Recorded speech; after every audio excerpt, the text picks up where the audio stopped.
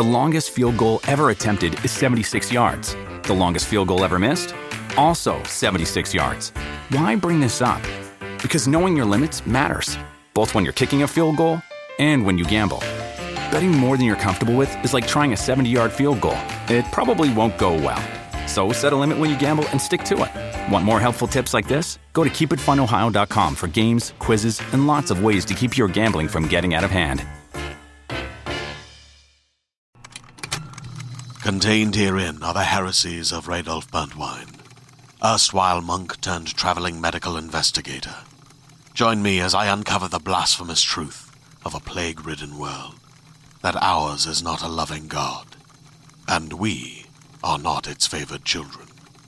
The heresies of Radolf Burntwine, coming January 2nd, wherever podcasts are available.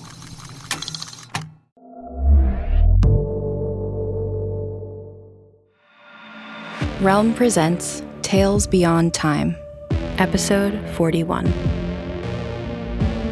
Hello, fellow travelers, and welcome back to Tales Beyond Time, presented by Realm. I'm Marco Palmieri, your guide on another amazing adventure. This week, we're bringing you a double feature with Robots. Fascinating stories written by two Nebula Award-winning writers, A.T. Greenblatt and Kelly Robson. A.T. Greenblatt's work has been translated into a half-dozen languages, including Klingon. Her post-apocalyptic story, Heavy Lifting, was originally published in 2019 in Uncanny Magazine and is narrated for Realm by Erin Bennett. It was selected for inclusion in the Best Science Fiction of the Year, Volume 4. Supervising the local robotics factory would be a lot easier if someone stopped trying to steal the robots. Without further ado, I present Heavy Lifting. Okay, this rogue robot recovery gig is getting old, and I'm saying this as the tech geek of the team. So that should tell you something about our situation. I mean, it's not like the hacker is trying to steal different robots every time. It's always a Commando 237X, which also happens to be like one of the most valuable models the factory owns. So that's a problem. Also, my teammate Bruno isn't even considering other solutions. He just wants to shut the robot down. Fine. Great, so here we are. Again. Bruno is perched on the factory roof watching the 4-meter-tall human-shaped machine of high-grade alloys and compromised code tear a hole in the fence between the factory lot and forest outside. And I'm watching the video feed from Bruno's glasses in my computer lab/living room and getting nervous. "What the hell are you doing?" I ask through my mic, even though I kinda know the answer already. "Not now, G," Bruno whispers back. "Can't you see what I'm up against? Please tell me the video feed isn't acting up again." "No, I'm seeing everything damn fine. Are you?" The robot stooped, head bent, its black painted body scratched from years of use, and its weird 3-joint fingers are busy pulling the fence apart. According to the readout on Bruno's glasses, it's a 3.2-meter jump from the ledge Bruno's on to the robot's shoulder. "Maybe," he says, which we both know means yes. "You're not a superhero, dude. One of us needs to be," he says, and as I'm opening my mouth to tell him that we should really try something else, Bruno jumps. Shit. Bruno's not going to make it. He undershot, and I'm going to watch my friend die. Shit. But then the robot takes a step back, and Bruno manages to grab on. Or at least, I'm guessing that's what happened. I'm not exactly sure because my view is limited here. Point is, Bruno's not falling anymore, and the robot's neck is like 2 centimeters away from his glasses, and everything's wobbling, and oh my God, I think the robot is trying to shake him off like a wet dog. "Don't fucking let go, Bruno. Please." I can hear Bruno's torso thud as it bounces off the robot's back, and I'm picturing the bruises and I don't know how to help. "Use the access key," I say. I can see the panel. It's on the robot's right shoulder. Bruno's hand is reaching for it, fingers scrambling over the hinges. Wrong way! It opens the other way!" Finally, Bruno manages to open the panel and tries to plug in the key, but everything is shaking and, crap, he's holding the plug upside down. The other way, Bruno! I'm trying not to be a complete asshole here because I know he's hanging on to a rogue robot with one arm and the robot keeps moving and he can't get the connectors to line up, but my muscles are seizing up with the stress and I feel so goddamn useless. This plan really sucks. Finally, he manages to plug in the access key and I see the LED light up, at which point, I'm guessing, Bruno lets go because we're falling again. Shit. I've never been on a roller coaster and I'm fucking glad because I just managed to grab the trash can under my desk right before I hurl. I swear, if Bruno survives this, I'm taking away his gadgets. When I look at my monitors again, he's on the ground, staring up at the robot's massive back. "Hurry, Gina!" he yells, all panicky. The robot turns his head and locks eyes on him. "Hurry!" Oh God, this is going to end badly, isn't it? Bruno's a good guy and all, but he has this annoying habit of freezing up. At the worst times. Shit, I can't look, don't have time to look, don't have time to hesitate before entering the usernames, passwords, program commands. This would be so much easier if I had more than the lowest level of security clearance here. Okay, I can do this. Hopefully before my friend gets trampled. Okay. File loading. Come on. Hurry up. Bruno, please don't die. The shell terminal pops up, and I swear to God, I've never executed a kill command so fast. End the program, robot, abort. At first, the Commando 237X doesn't respond. Then it says, "Help me." Then it shuts down. Okay, I think it's over? I peek up at the screen, sort of half terrified of seeing Bruno's blood splatter all over those damn glasses. But all I see is tall pines and clear sky. I can hear him panting, though. Worst fucking plan, I say. My voice is all shaky. "I'm okay, thanks," replies Bruno, wheezing. Fantastic, because I just got so motion sick I puked. Hopefully not on the equipment. I hate you so much right now. I put my head in my hands. Okay, real talk, this is not the job I signed up for. When Bruno asked if I wanted to join the robot systems team, it was supposed to be just me, him, a dozen repurposed robots, and lots of lentil soup cans. Our jobs were to figure out more efficient routes and routines for the robots in the factory. That's it. He'd be the guy on the floor, and I'd handle the coding.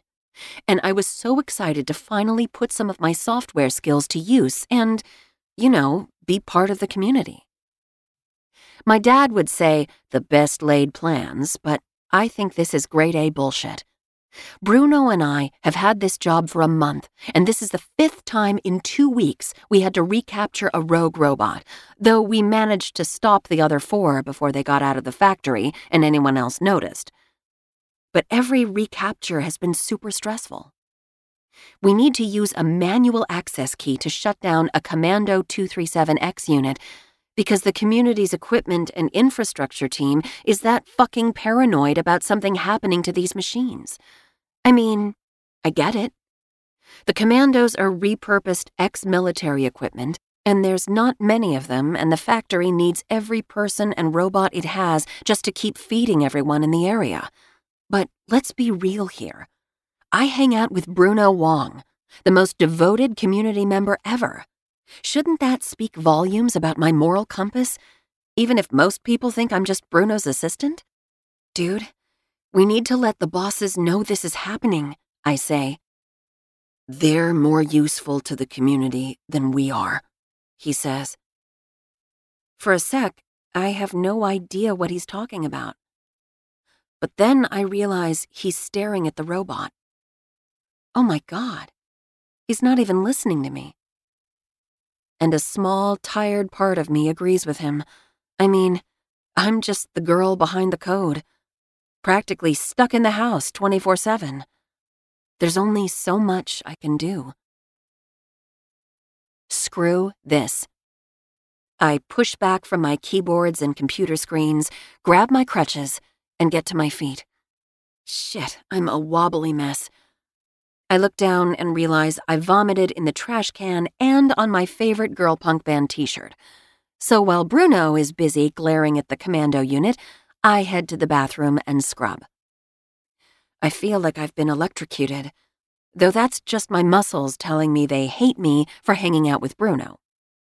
I really should find better friends, except this factory town is pretty light on population, just like every other community on this continent. Plus, I really want to keep this job, and Bruno is the only person who takes my skills seriously. Fuck it. I use my wheelchair on my way back, because I don't feel like working on my arm strength anymore. By the time I'm in my living room/office again, Bruno's on his feet. He's still staring at the rogue robot. He's taking these security breaches personally. "We really need to figure out who's behind these hacks," I say to him. "Easy. Selfish thieves." That's a broad definition and a narrow view, bro. Really? What if the people trying to hack them are just desperate for the extra manpower? I say, running my fingers through my wet hair. Damn it, my hands are still shaking from Bruno's crappy action hero maneuvers. Or maybe it's bored kids? Or maybe that factory worker who left. What's their name? "It's stealing," Bruno says, in that idealistic, self-righteous tone he uses when he can't win an argument, no matter the reason. Well, the communications network is pretty shitty outside of town. Maybe we should just follow one next time a commando goes rogue. Easy for you to say. I'm doing the heavy lifting here. I inhale and lean back from the screen. Really, dude? Sorry, G. Didn't mean that. Rough day. He sounds like a beat-up, tragic emo band member. Serves him right. He's busy playing savior while I'm stuck here trying to figure out why. I'm tempted not to forgive him, but I care too much not to. I sigh. How are we going to explain the fence, dude? We'll figure something out. He looks at the half-torn fence and the forest of evergreens behind it. Thing is, Bruno's super helpful and charming when he's on his game. I mean, when we first met on one of my walks 6 months ago, he was the new person in town, a total stranger. I'd pushed my legs too hard that day, and he hung out while I rested, and we geeked out about tech, and he walked me home. Later, I even let him try out my salvaged drone, and I'm super protective of my equipment. I bite a nail as I look at the ruined fence. I don't know how he's going to swing this one, though. That's a big hole. Bruno glances around the factory lot. So, I probably look like crap right now. He tries to laugh. It sounds scary. What's the best route for avoiding people, G? Hell if I know. Turn on the drone and give me a second. I wait for Bruno to boot up the aerial drone. As soon as it's ready, I have it take off, loving the way the world slowly falls away as it climbs upward. I mean, I do what I can here, covering my office/living room with all the band posters I can find from back when musicians had things like merch and massive audiences. And I try to walk a little farther every week, too, one way or another. But soaring above the old factory with its cracked pavement parking lot and patched-up warehouses, it feels like freedom. I think we're the only ones out here, Bruno, I say after a moment. Which isn't surprising considering how badly behind schedule we are. Heavy rains, floods, and mudslides have wreaked havoc on the infrastructure that was barely holding together anyway. Almost everyone in town is out trying to repair cell towers and roads, or getting the crops from farms, or delivering soup cans to nearby towns. Cool. Bruno looks up at the drone and gives me a smile. Poor dude. He really does look like a beat-up emo band member. 5 in 2 weeks isn't normal, I say, trying again, because seriously, I'm really worried about this. I mean, I've heard of hacks occasionally happening in other communities, and the factory IT team is always on guard for it. But even then, it's pretty rare. And usually someone local is behind it. I've been taking a look at the hacker's code, and it's kind of sloppy, and please, Gina, not now. Bruno can't see me throw my hands up in frustration. Damn it, if not now, when? I'm tempted to give up for the day and listen to all the black metal music I own until I feel better. Why the hell is he being so stubborn about this? Then it hits me. Bruno's embarrassed that this is happening on his watch. He and his mom came to our town about 6 months ago, walking all the way from another state, and since then, he's gone out of his way to be useful here. So basically, he's just as scared of being a failure to the community and losing his job as I am. I sigh. Fine. How about telling the equipment team to give me full access then? I'm serious, dude. I understand that the commandos are super important, but I can't fix shit if I'm stuck at basics here. Sure thing, G. But he doesn't fool me with his platitudes. We're going to have this argument again in T-minus 2 days, more or less. He's walking away from the real problem, which is why he doesn't see the Commando 237X open its eyes, sit up, curl its fist, and throw a punch worthy of a robot uprising. Bruno hits the ground with a groan. Every muscle in my body seizes up. Oh my God, not again? What am I supposed to do?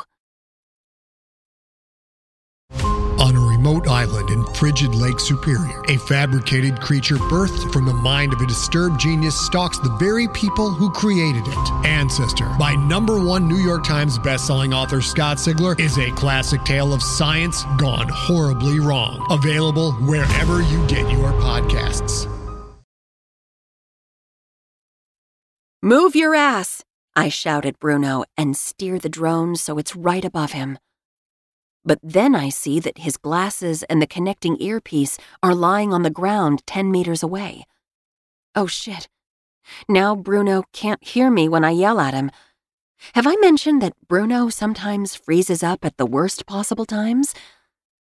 I make the drone spin in circles above the fallen glasses, trying to ignore that the lenses have cracks, trying to catch Bruno's attention. But he spots the massive robot first, and his face goes straight white. Then he faints. God damn it, Bruno. I don't know how to do this on my own. Okay.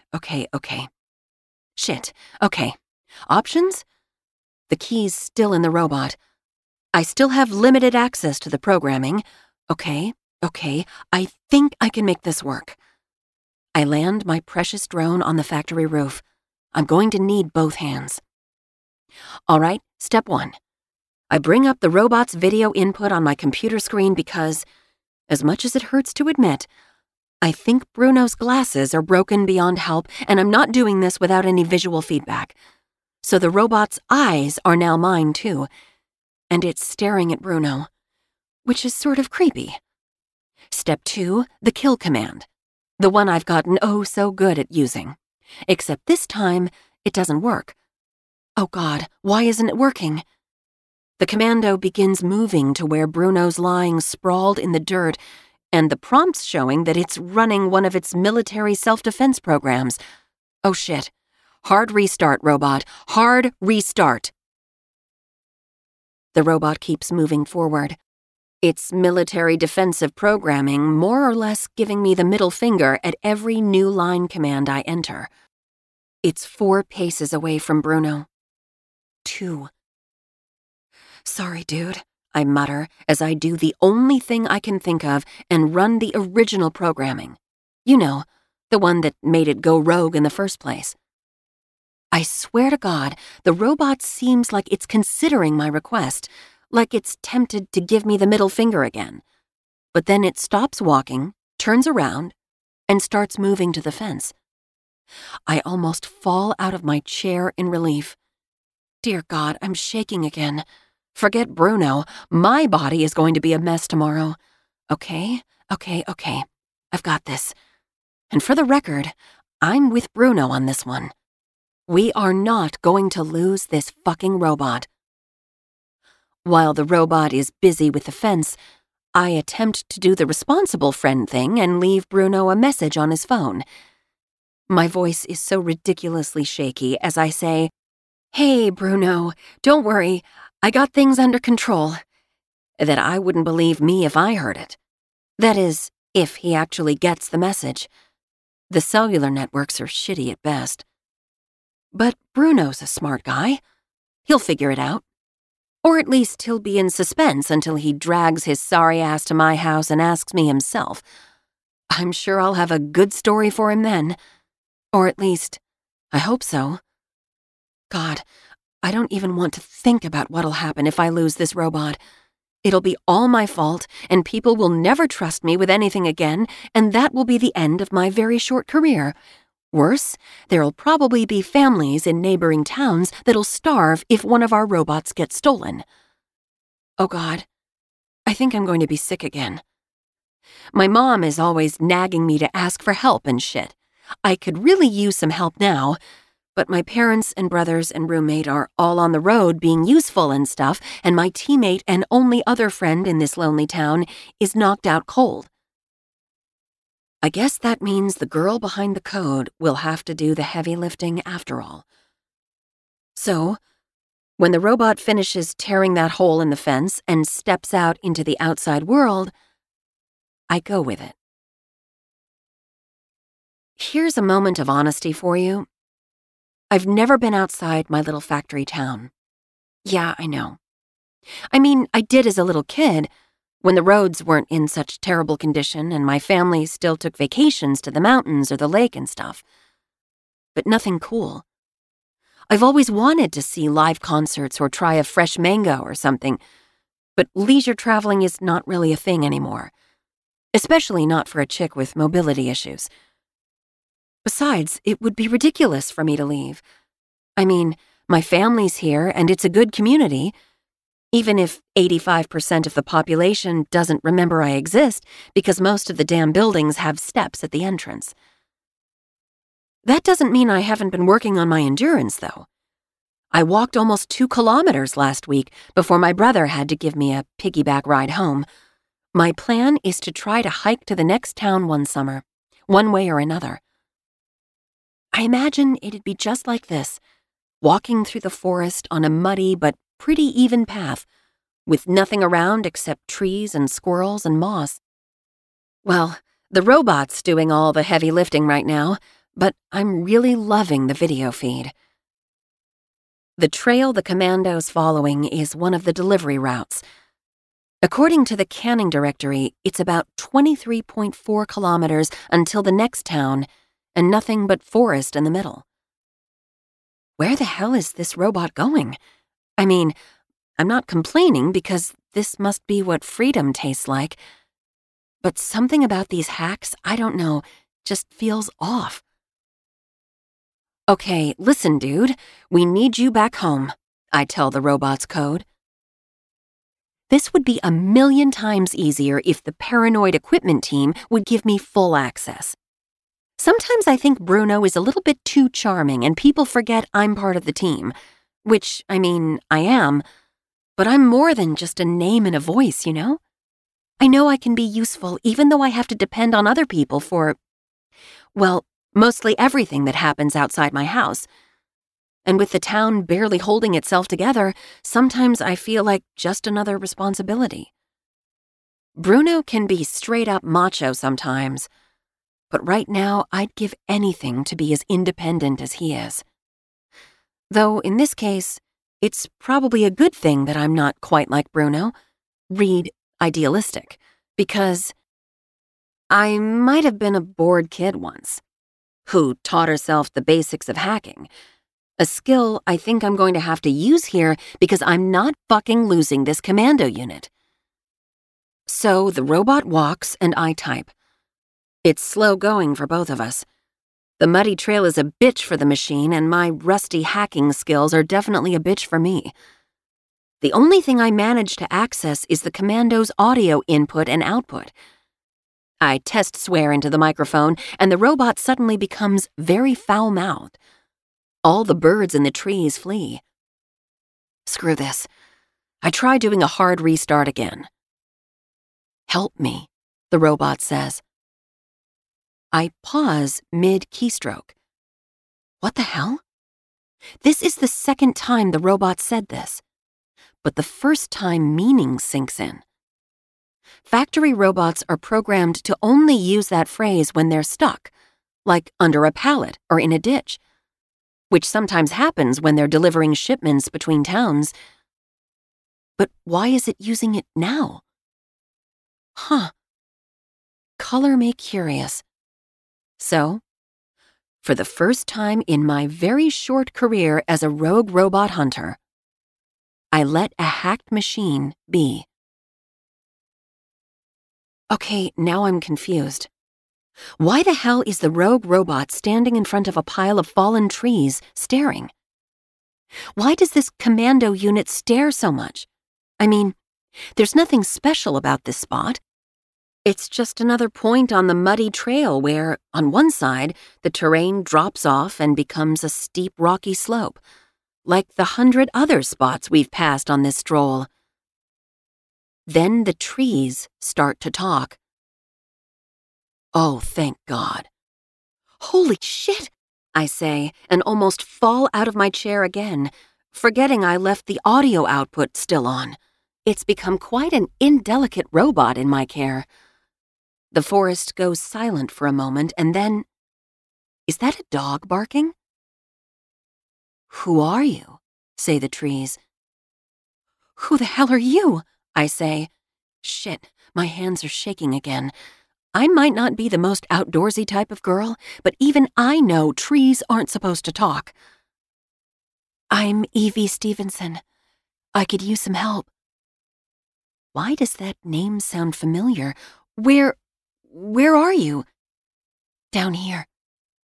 Someone, not me, tries to make the robot move its head, but the prompt keeps saying, invalid command. Damn computer. Actually, do you mind? The trees say.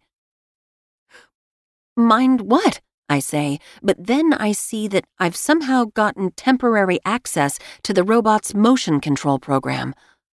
What the hell? Cautiously, I have the robot step forward and tilt its head so that it gets a good look between two fallen trunks. Seriously, who is this terrible hacker? Then I see the answer. On a rocky ledge, about 3 meters below the robot, there's a lot of open, empty soup cans, one very muddy dog, and one exhausted, muddy, white-haired lady. Holy shit, I say. You're the hacker? Surprise, Stevenson says. She looks like she's about to cry with relief. Who are you?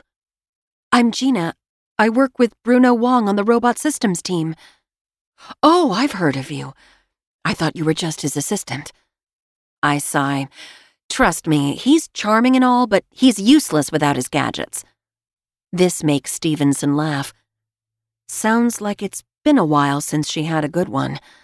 It sort of makes me happy, cheering her up a bit. I've brought you the robot you wanted, I guess. Thank God. My tablet was starting to get super glitchy. She waves her handheld, and the thing looks miserable too, full of cracks. I wonder if I can fix it. Suddenly, I feel really guilty about stopping the other 4 hacked robots. How did you end up down there anyway? I ask. I was accompanying a commando delivering a shipment of cans. The factory needs someone to check on our customers occasionally. The dog starts barking again, and Stevenson beckons it over and puts an arm around it. It was right before a storm hit and the winds got bad. We shouldn't have been out here. She stares at her dog's ears. The path got too muddy. The robot lost its footing and slipped, but managed to stay on the trail.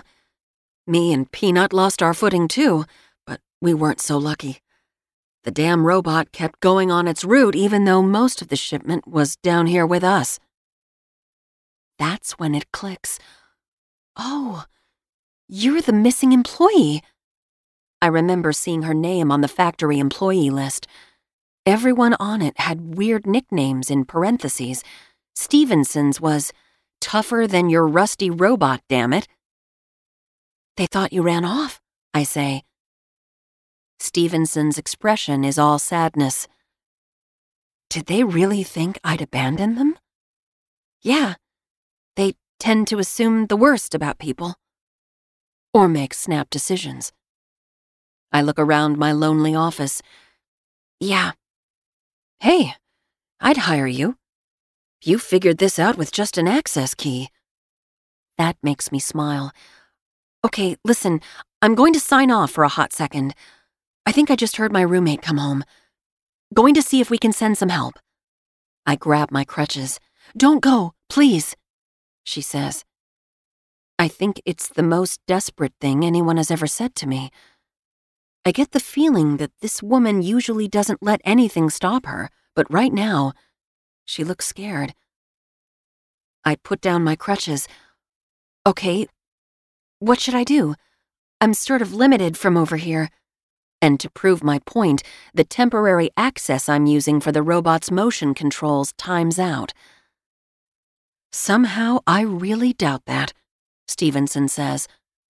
She's completely serious, too. How about giving a lady and her dog a lift? She taps her tablet. What's your MAC address? I give it to her, and seconds later, a new window pops up on my screen. It's full access to the robot's program. Holy shit. My hands are shaking again, but this time with excitement. This is what freedom tastes like. I make good progress clearing the fallen trees, using the robot, of course. I even start to think this might be a straightforward rescue mission. But then a system warning pops up on screen. Apparently, the Commando 237X thinks it's under attack. Wait, what? Attacked by who? Then the robot's falling. Its video feed bounces as it hits the ground, and I'm clutching the end of my desk. Seriously, this has to stop. My stomach cannot handle this shaky camera shit. Hang on for a sec, Miss Stevenson, I say through clenched teeth. Then I bite my lip because, oh God, I'm going to vomit again if I keep talking. Fuck it.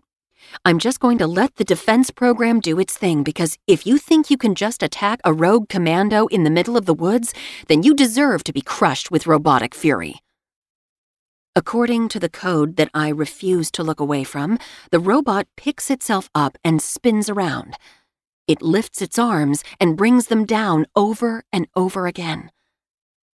Morbid curiosity makes me peek at the screen to see if the commando has beaten the attacker into a pulp yet. Then I see who the attacker is, who is now lying directly under that angry metal arm. Shit, shit, shit. Abort the program, robot. Abort the damn program. I hate déjà vu. Especially when it's a repeat of bad ideas. He's so fucking lucky, though. The robot's arm stops centimeters above Bruno. For a second, neither of us can breathe. Scratch that. It's all we can do. Worst fucking plan, I gasp, and the robot repeats my words. Bruno blinks like he's just seen the sunshine. Gina? Who else, dude? He opens his mouth, then closes it, then opens it again. What the hell, G? He says finally. I thought you wouldn't. You couldn't. Couldn't what? Do my damn job? He spots the key that's still sticking out of the robot's shoulder. Oh. What the hell's happening up there? Stevenson calls up. Peanut is barking furiously. Who's that? Bruno says, twisting around in the muddy path. Evie Stevenson. You know, the person behind the hacks. She's been stuck there for weeks and needed help to get out. Oh. You figured it out without me, Bruno says, and, damn it, he looks like an emo band member again. Don't move, dude, or I swear to God I will crush you. I walk the robot over to the ledge, which is mostly tree-free now. Carefully, I guide an arm down. Peanut is the first to come up, then Stevenson. It worked, she says when she's back on the path. Her eyes tear up. This absurd plan actually worked. You're hired, Gina. We both laugh, while Bruno looks confused. Can I give you a lift? I ask. Stevenson picks up Peanut and nods. The commando scoops them up in one hand, and my stubborn, well-meaning teammate in the other. Bruno keeps insisting that he can walk back on his own, which is sort of hilarious because right now he has more bruises than charm. Chill, bro. I got this. My mom is right. It's important to ask for help when you needed it. But sometimes you have to make your own help, too. Gina, Bruno begins, but I cut off the audio input because I'm the girl behind the code, and I can. I check on them occasionally, though. Bruno's pouting on the left, and Stevenson is smiling in the nook of the robot's right elbow with her arms around Peanut, who is cautiously wagging his tail. They can't see me, but I'm smiling back at them. This is what freedom is, isn't it? Oh my God, I'm going to have so much fun programming these commando units. I have so many ideas, starting with creating the best routines possible and trying to fix that hole in the fence. And maybe next time Stevenson walks to the next town, I'll walk with her, one way or another.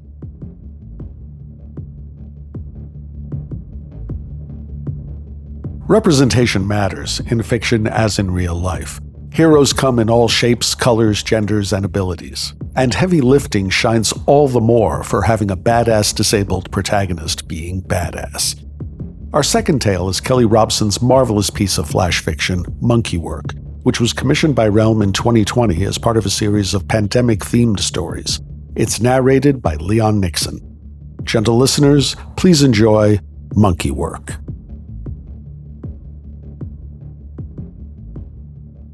Your problem is that you think too small. Really, said Carlos. I didn't realize I had a problem. Jennifer was talking at him on Skype, and though the video window was open and the camera pointed at his face, he wasn't really paying attention. To be fair, neither was his sister. She was drinking beer, playing solitaire, and letting her mouth run. He was preparing samples for the SEM scope.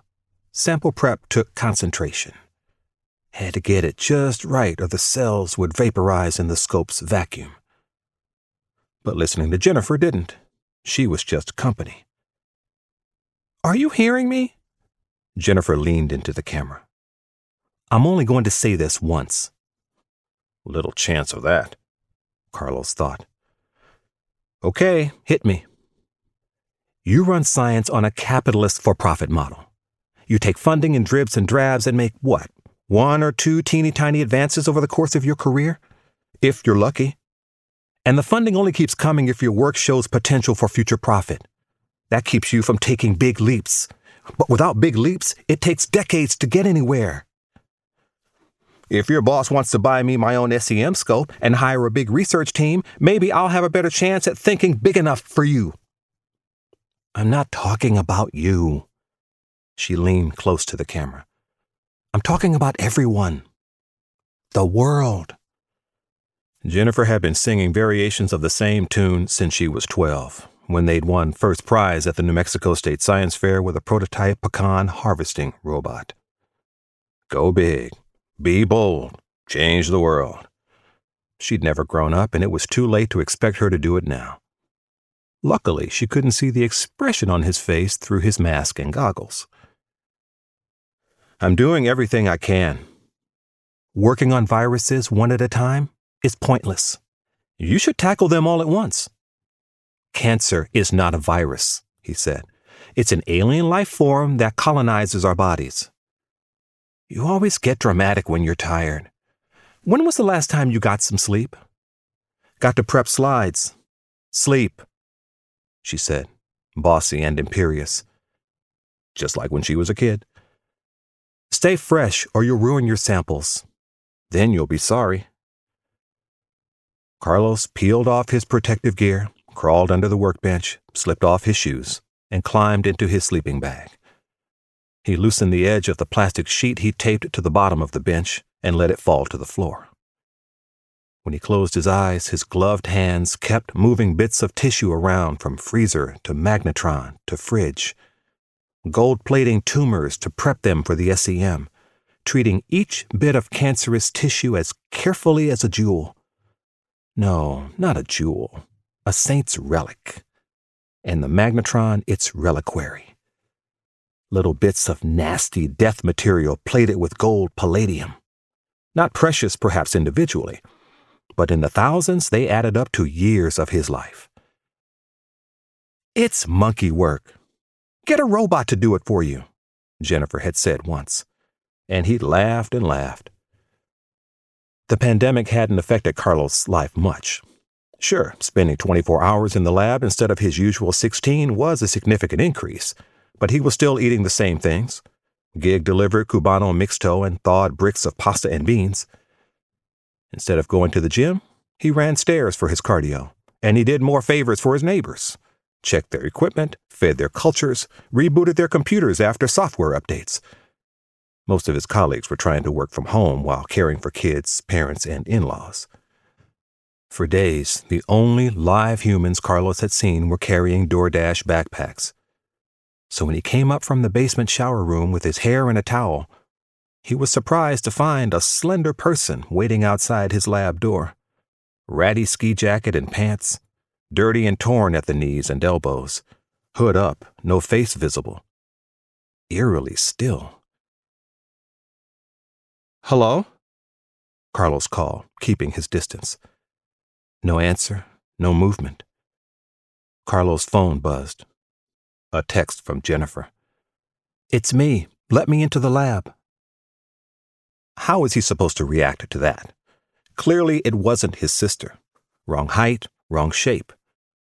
He glanced at the security camera overhead. Who are you? He asked. What do you want? His phone rang. Jennifer. It's a bot, she said. Technically, a semi-autonomous telepresence unit. I'm running it. Let me in. He made her prove it. Got the bot to dance the Tootsie Roll up and down the corridor like they'd done when they were 7. That impressed him. But inside his lab, when the bot stripped off the ski outfit, he was less impressed. It was entirely human-shaped, and despite the baggy clothes, oversized yoga pants and ratty Comic-Con t-shirt, it was far too shapely. Oh my God, he said into the phone. Is this your secret project? You left MIT to work on sex dolls? I told you science for profit is stupid. Now it was the bot speaking. Its voice synthesizer sounded throaty. You can put down the phone now. I'm going to train the bot to do your samples. It should only take a day. What? No. He lunged in front of his freezer, spread his arms. I've been watching you prep for weeks. It's a waste of your time. Anyone can do it. You're not touching my stuff. See, that's another problem with science for profit. The bot sat on his wheeled stool, knees splayed. Being starved for resources creates a scarcity mentality.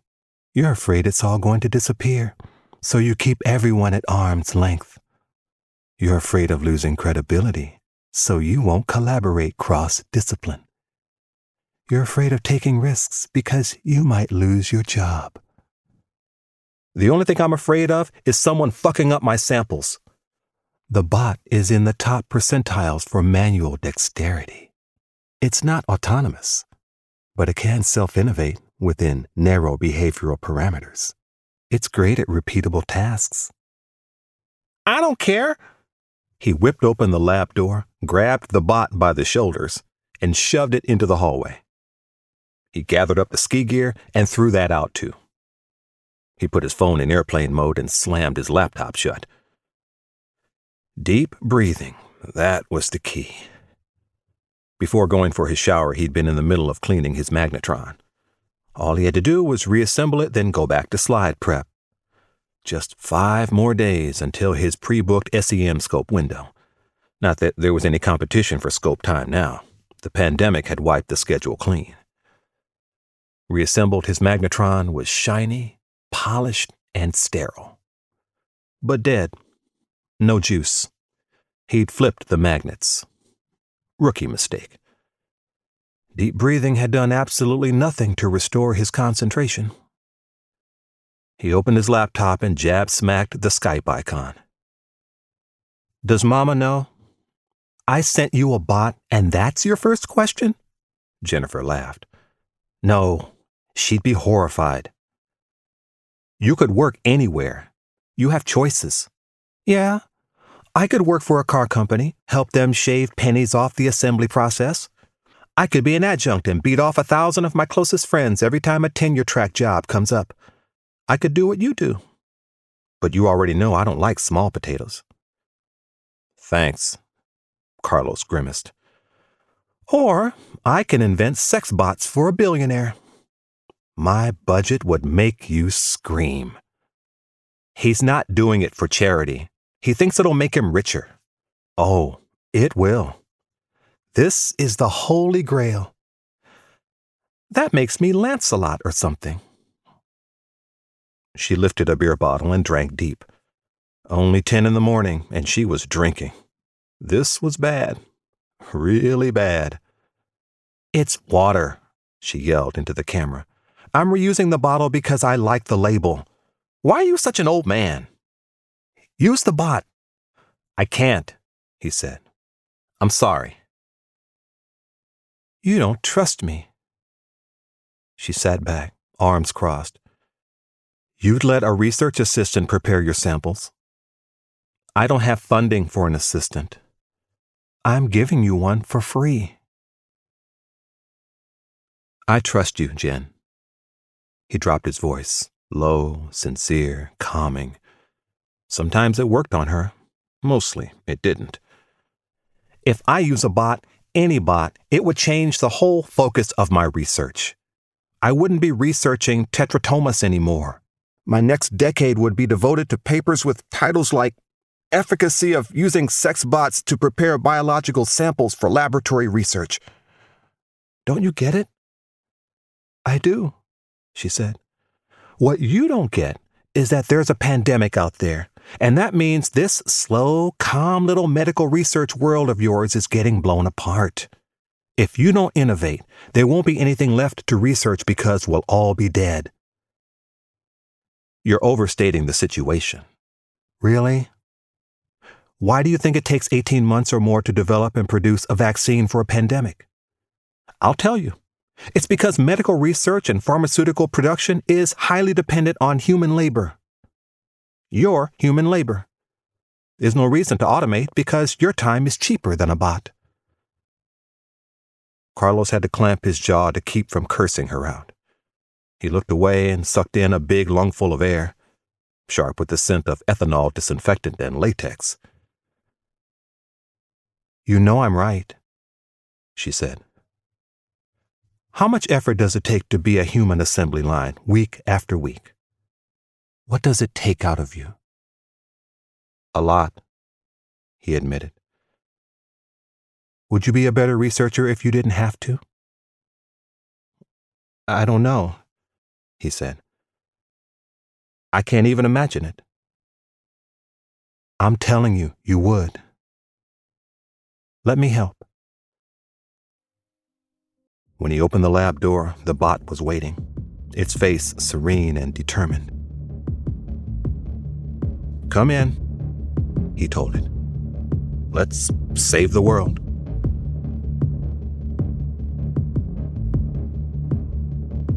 Innovation and adaptation go hand in hand. Armed with the right tools, a willingness to think outside the box, and the will to act, there's little humans can't achieve, even in the worst of times. In the mood for more science fiction, try Control-Alt-Destroy, in which a video game designer learns that the game she created has been stolen as part of a top-secret project to prevent the outbreak of all-out war. Or try Machina, a workplace drama in which two tech startups race to create the AI that will take humanity to Mars. Both shows are out now and available wherever you get your podcasts. Until next time, whatever dimension you're in, safe travels. You're listening to Tales Beyond Time, created and produced by Realm, your portal to another world. Listen away. Greetings, adventurers. Today we're excited to introduce you to a new story, Dark Dice, a horror podcast that blurs the line between actual play and audio drama, where the story is determined by the roll of the dice. 6 adventurers embark on a journey into the ruinous domain of the Nameless God. They will never be the same again. One of the players is not what they seem after a doppelganger, a creature that can assume the form and voice of whatever it kills, infiltrates the team. As the players are picked off and replaced one at a time, can they figure out who the monster is before it's too late? Can you? Here's a quick example of what our show sounds like. The shambler with the jar of liquid inside of him. Soren Arkwright let loose an arrow that cracked the glass, passing through the spine of the creature. The shambler still managed to maintain its forward momentum, but stumbled as it eagerly tried to bite and swipe at Soren, landing near his feet. As Jeff Goldblum has now joined our cast, Dark Dice is available however you listen to podcasts.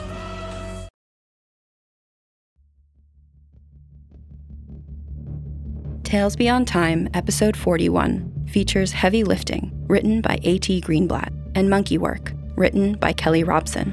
It is produced by Mary Asadolahi and Marco Palmieri, associate produced by Alexis Latshaw, and executive produced by Molly Barton, hosted by Marco Palmieri, and performed by Aaron Bennett and Leon Nixon. Audio produced by Tie Def Studios and Amanda Rose Smith. Additional editing by Nicholas Papaleo. Cover art by Kendall Thomas.